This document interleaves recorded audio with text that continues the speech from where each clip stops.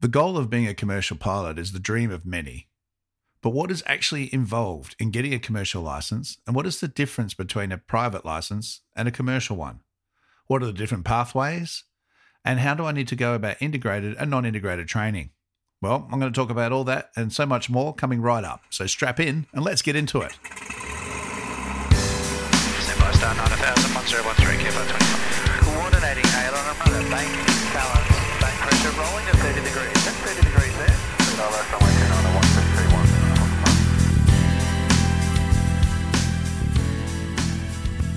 G'day everyone and welcome to episode 36 of Flight Training Australia podcast, a podcast all about flight training and flying in Australia and beyond. I'm your host Trent Robinson and thank you for joining me. Very sorry, today's episode is a day late. I know, how dare I? Took a week off. I did take my stuff with me and tried to do it on the iPad and it just wasn't working and didn't want to settle for second best. So here we are, back home. Just got back to Darwin last night amongst all the bushfire smoke from all the burn-offs going on. But it was really great to get over to Brisbane and especially get out to Archerfield, go for a fly and catch up with a bunch of you out there. So yeah, g'day, little shout out to Bryce and Blake, Austin, Tristan, Chase, George, Anthony. G'day guys, thanks for your support and for listening. It was really great to get out there and see you all and check out what you're all up to. It was all really good to see Jeremy Miller as well out at UPRT there.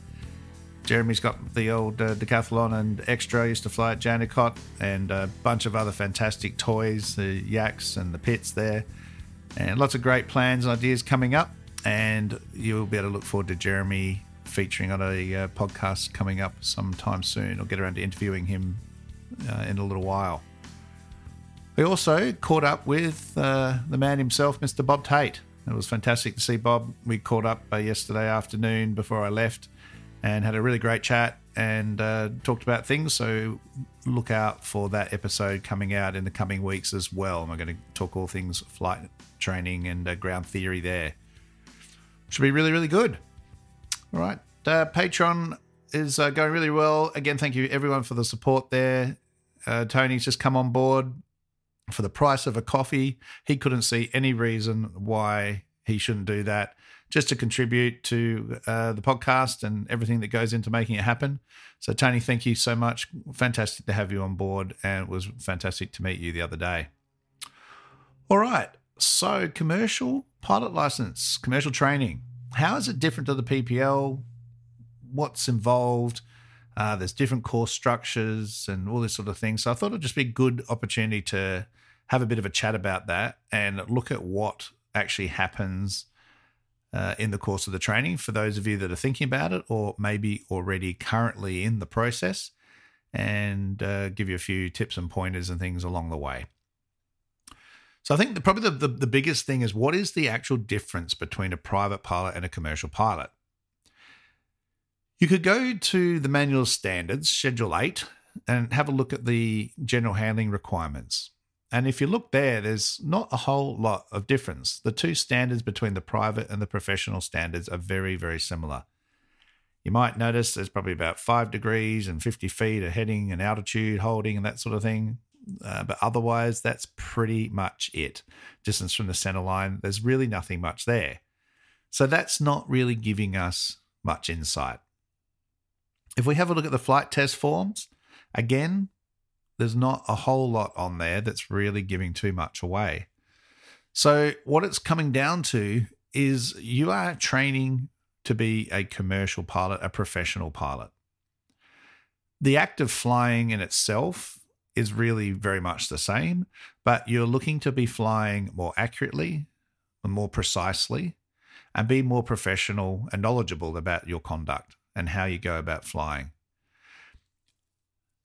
The flight tests can vary depending on where you go. There's a general handling component, obviously a navigation component, but to a slightly higher standard, and you're expected to treat it as a simulated passenger carrying transport, formerly known as charter flight. All right, so we'll come back to that in a little bit more. Let's have a look at the course structures. Now, there's two ways to get a commercial pilot's license. You can go through a non-integrated training flight school, which is known as a 141, which is a CASR, Civil Aviation Safety Regulations, Part 141 approved flying school, or a Part 142, which is an integrated flight training school. The fundamental differences are a non-integrated training school is what most schools today are now doing. The training is not integrated or structured in any set way. It's essentially built up with a bunch of modules. You can go ahead and choose whatever modules you want to do along the way. There's a whole heap of different pathways. You can do the absolute bare minimum and just do essentially the 200 hours of commercial pilot license training. You can just do the 7 commercial theory subjects, or you can do a mixture. You can do your RPL or PPL along the way. You could add in a multi-engine, instrument rating, night rating, aerobatics, tailwheel formation, all these other wonderful things that you can do. But the bare minimum is 200 hours, 100 dual and 100 pilot in command. A integrated training course is under a 142 banner, and that is 150 hours, of which 75 is pilot in command, of flight training, which is integrated with your ground school. Now, the ground school can all happen at the beginning and then flying, or it can be a bit of ground school, bit of flying, bit of ground school, bit of flying. But either way, there's all that structure, process, and oversight into your training. So if you're going to go out and do a command hours solo nav, you don't just go to A to B to C to D. And sorry if you can hear the jets in the background. Diamond Storm's going on at the moment, so we've got Hornets and F-35s buzzing around everywhere. But you can do a nav with some goals and outlines set by your instructor, and they'll tell you to go to A and then to B, well, hopefully A, because that's where you're leaving from. Go to B, do some circuits maybe, work on some short fields or flapless or something, maybe a glide approach, and then try and find a place at C for your navigation, maybe a low-level leg, a higher-level leg, through CTA or whatever. So you're going to be practicing all your skills. The non-integrated training doesn't necessarily have that oversight. And I say doesn't necessarily have it because it will come down to the school that you're at and who's running the show and how they like to do things. I've currently got some students that are coming through this pathway and have been doing it themselves. Now, the risks are that if you think that you're going to get 200 hours and go, okay, I'm ready for your test, well, that's not true. If you're out there practicing stuff by yourself, you're not getting regular nav checks or anything else with an instructor, you can find that you are practicing poor habits or not doing things properly or to a standard that is expected of a commercial pilot. So there is a real risk here.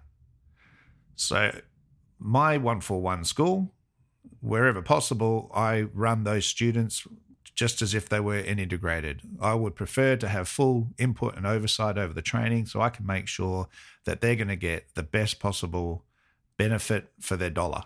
Every flight is going to count. They're going to be practicing skills, not just making up their own stuff. Because again, you don't know what you don't know. You think you might be practicing all the right things and doing everything properly. You then start the commercial component and we go, hang on a minute, what's going on here? And there's a whole heap of work to do. So let's not get to that point.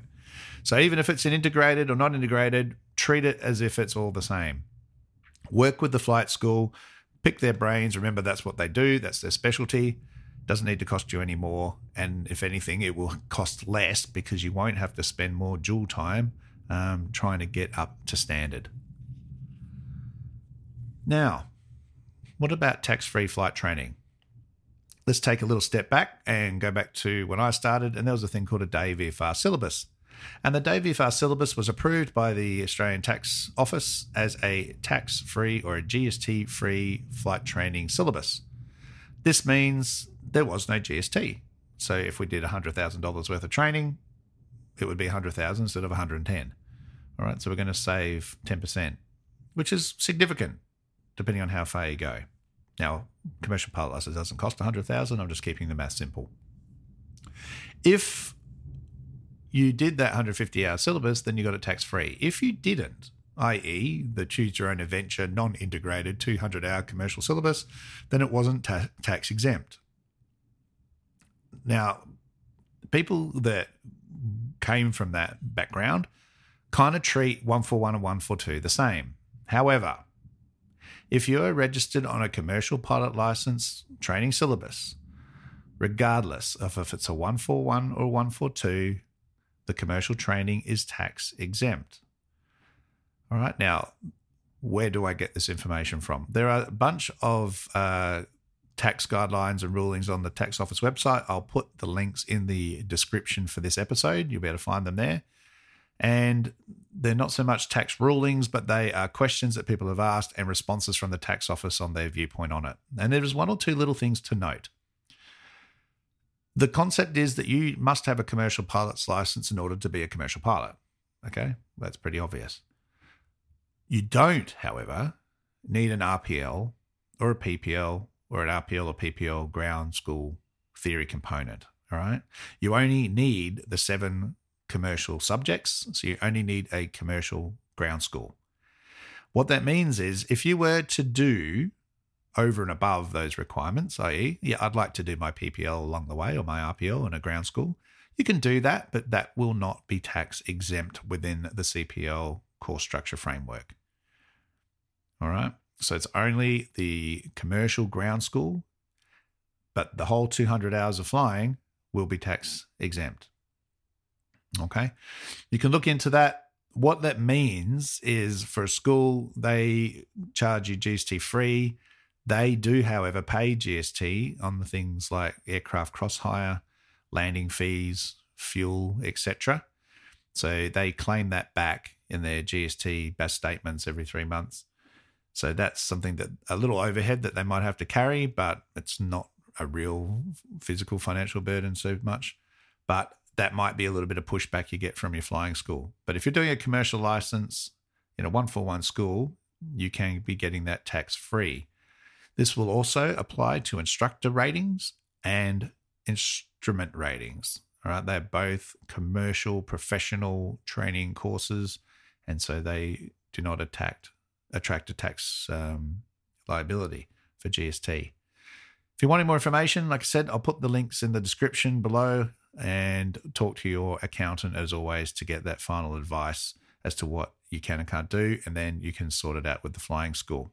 All right. So yeah, good news there, tax free. Now, the content, as I said, general handling, circuit structure, we're teaching you to be a commercial pilot. And this is the biggest probably trick and trap of the whole thing. Who's going to teach you this? Well, your instructor. And this, I keep saying, there's no fault of your instructor, but your instructor has the experience they have. If they've been fortunate enough to have done some charter, maybe they work in a school that is a flight school and a charter school. And I'm just going to use the word charter because it just makes more sense than saying passenger carrying transport all the time. Then they are going to be able to pass on this knowledge and understanding to you. Otherwise, they're going to say what they think. They're going to base it on their training, and that could cause a shortfall. And this is why there's some operators out there that are doing these GA-ready courses and other things, trying to fill this void of students being trained by non-charter instructors. I don't know the answer to it apart from shop around, ask the questions, and you know, if you have the opportunity to pick the flying school, have a look at that as an alternative. And to try and pick somewhere that has experience and senior instructors that have been out there in the industry and done these things, because they will be able to pass that on to you. Otherwise, you're going to have to do the best you can. And it's not just about trying to find the hardest navigation waypoint and, you know, making you do all sorts of weird and crazy stuff. Commercial training should be based on what you could expect to do in reality. All right, so you will sometimes get very short notice. There used to be notification, flight plan, pre-flight, everything ready to go within 1 hour. That requirement has now gone. You might still get pushed to try and do that during your training, but it's not something that is accessible in your flight test anymore.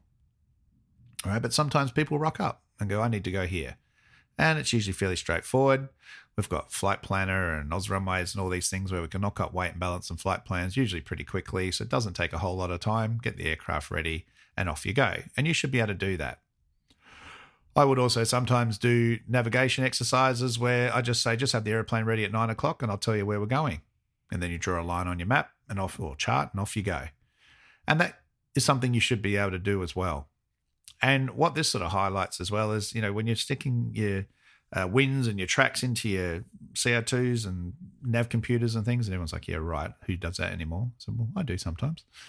All right, but your nav computers, all Oz runways and everything else, you can just work out your tracks and things pretty quickly, have an estimate of the wind, and off you go.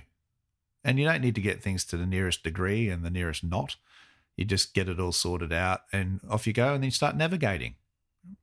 And that's more part of what I'd expect a commercial pilot to be able to do, is to navigate accurately, look after their passengers. All right, so you'd probably go and pre-flight the aircraft, go do your run-ups, and then come back, pick up your instructor or your passengers, and then head off on the flight. You want to look after them with your in-flight information and tell them how we're tracking and where we are, where we're going, how the flight time estimate's going. If there's conditions are going to be a little bit bumpy, we might be having to go into cloud and get a bit rough for IFR later on down the track. Things like that. Looking after your passengers and communicating. Some people don't like talking to people. I get that, but you're in the passenger carrying transport industry, all right? So you need to learn how to talk to people, interact. Your passengers will enjoy that. That will make them a lot more calm and comfortable with the flight as well, because there's a lot of nervous flyers out there too, people. Don't forget, it's not just us up the front banging around having a great time, because it doesn't bother us. Anyway, that's another podcast and looking at expectations of commercial pilots. But from the training point of view, there's sort of things that you can expect to do. It's really just about being a bit more accurate, a bit more tidy, less mucking around, A to B as quickly and efficiently as possible, rather than doing things in a private pilot manner where we tend to just slow down a bit, take our time and use the space that's available. All right, so there's a whole heap of things there for commercial training versus private. I hope that sort of gives you a little bit of an idea of what to look out for. Have a look at those tax rulings. Have a look at the syllabus. Remember, if you are doing a non-integrated training to get 200 hours, there's a whole heap of different ways you can go about it. You could look at trying to get your commercial license in a twin, or building up some command hours, maybe doing a night rating as well. You've got 200 hours to spend. You might as well make it work for you as much as possible. So I encourage some, if they can afford to do it, do the twin, get some command time as part of those 100 hours. And then you're graduating as a commercial pilot with some twin times, maybe a night rating, and a good all-rounded product ready to go out into industry and go have some fun and learn even more. All right, guys, that's it for another one. Remember, you can get me on email, info@TrentRobinsonAviation.com.au. Flick me an email. I'd love to hear from all of you. You've got Instagram and what's that other one called? Facebook. Yeah. Trent Robinson Aviation. Search me up there. All the links in the description below. And of course, I can't do it without all your help on Patreon. So you can become a patron. 3 tiers of membership. You get a fantastic coffee mug at the top level. And it all goes towards helping keep this podcast on the go. All right, I've got to get out of here. I've got the CASA safety workshop tonight being hosted by CareFlight up here in Darwin. So I'm really looking forward to doing that and meeting some of you down there. And lots of great content coming very soon. Like I said, some really great interviews and some more topics I've been planning while I was over in Brizzy. And I'm going to have some more YouTube channel content coming out very shortly as well. There's been a little bit of a void there, but that will be going out very, very soon. So if you haven't already been there, look up Flight Training Australia on YouTube, hit that subscribe button and the bell for notifications, and you'll get alerted when I finally get around to doing that. Until then, guys, blue skies, and remember the golden rule: aviate, navigate, communicate. Cheers, everyone.